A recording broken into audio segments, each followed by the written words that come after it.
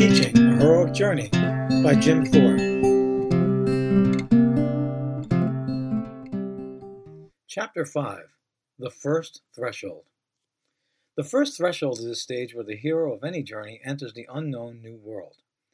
You've accepted the heroic task and have decided to move forward on your quest. Whether it be the open ocean, a wizarding world, or a land far away, it is bound to be very disorienting and strange at first.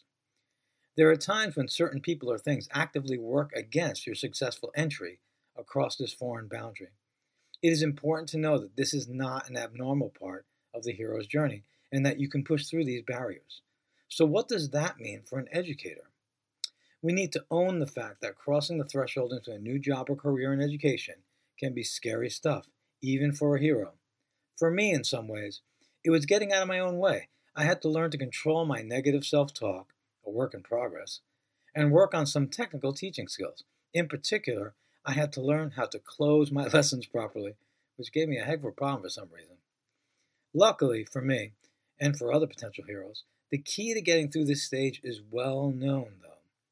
It is, ready? Competence and courage. Competence and courage win the day. Let's take them one at a time. Competence is about knowing as much as you can about what you're doing. Study your craft. Set up a personal learning network, or PLN, in your chosen field. For me, it was connecting with the educational STEM community. I started a Twitter feed called STEM Network, which I'd love to have you join, and with inspiring middle-level educators. Using social media or any other method to connect with these people could be important to you in helping you get across that threshold. It's also about understanding the context of the work. If you're working in a rural public school, it could require a different skill set or sensibility than if you're located in an inner city school. Find your gurus wherever you can.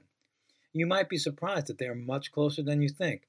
Don't be afraid to ask your colleagues to help you solve your professional challenges. Also, do yourself a favor. Avoid the quackers. The great Neil O'Connors taught me about them many years ago. Their natural habitat is the staff lounge, and their conversation sounds like this: quack, quack, quack, quack, quack.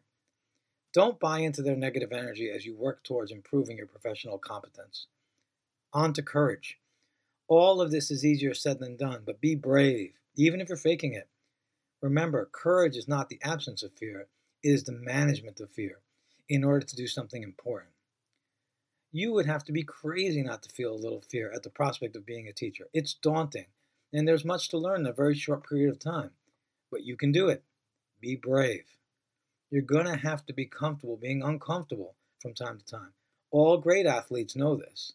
As educators on a heroic journey, we should apply this mindset to our psyches as well. If you work on your competence and your courage, you will storm through the first threshold, shake off those who might attempt to block your entry, and survive unscathed. Why don't you move on to workbook section 5?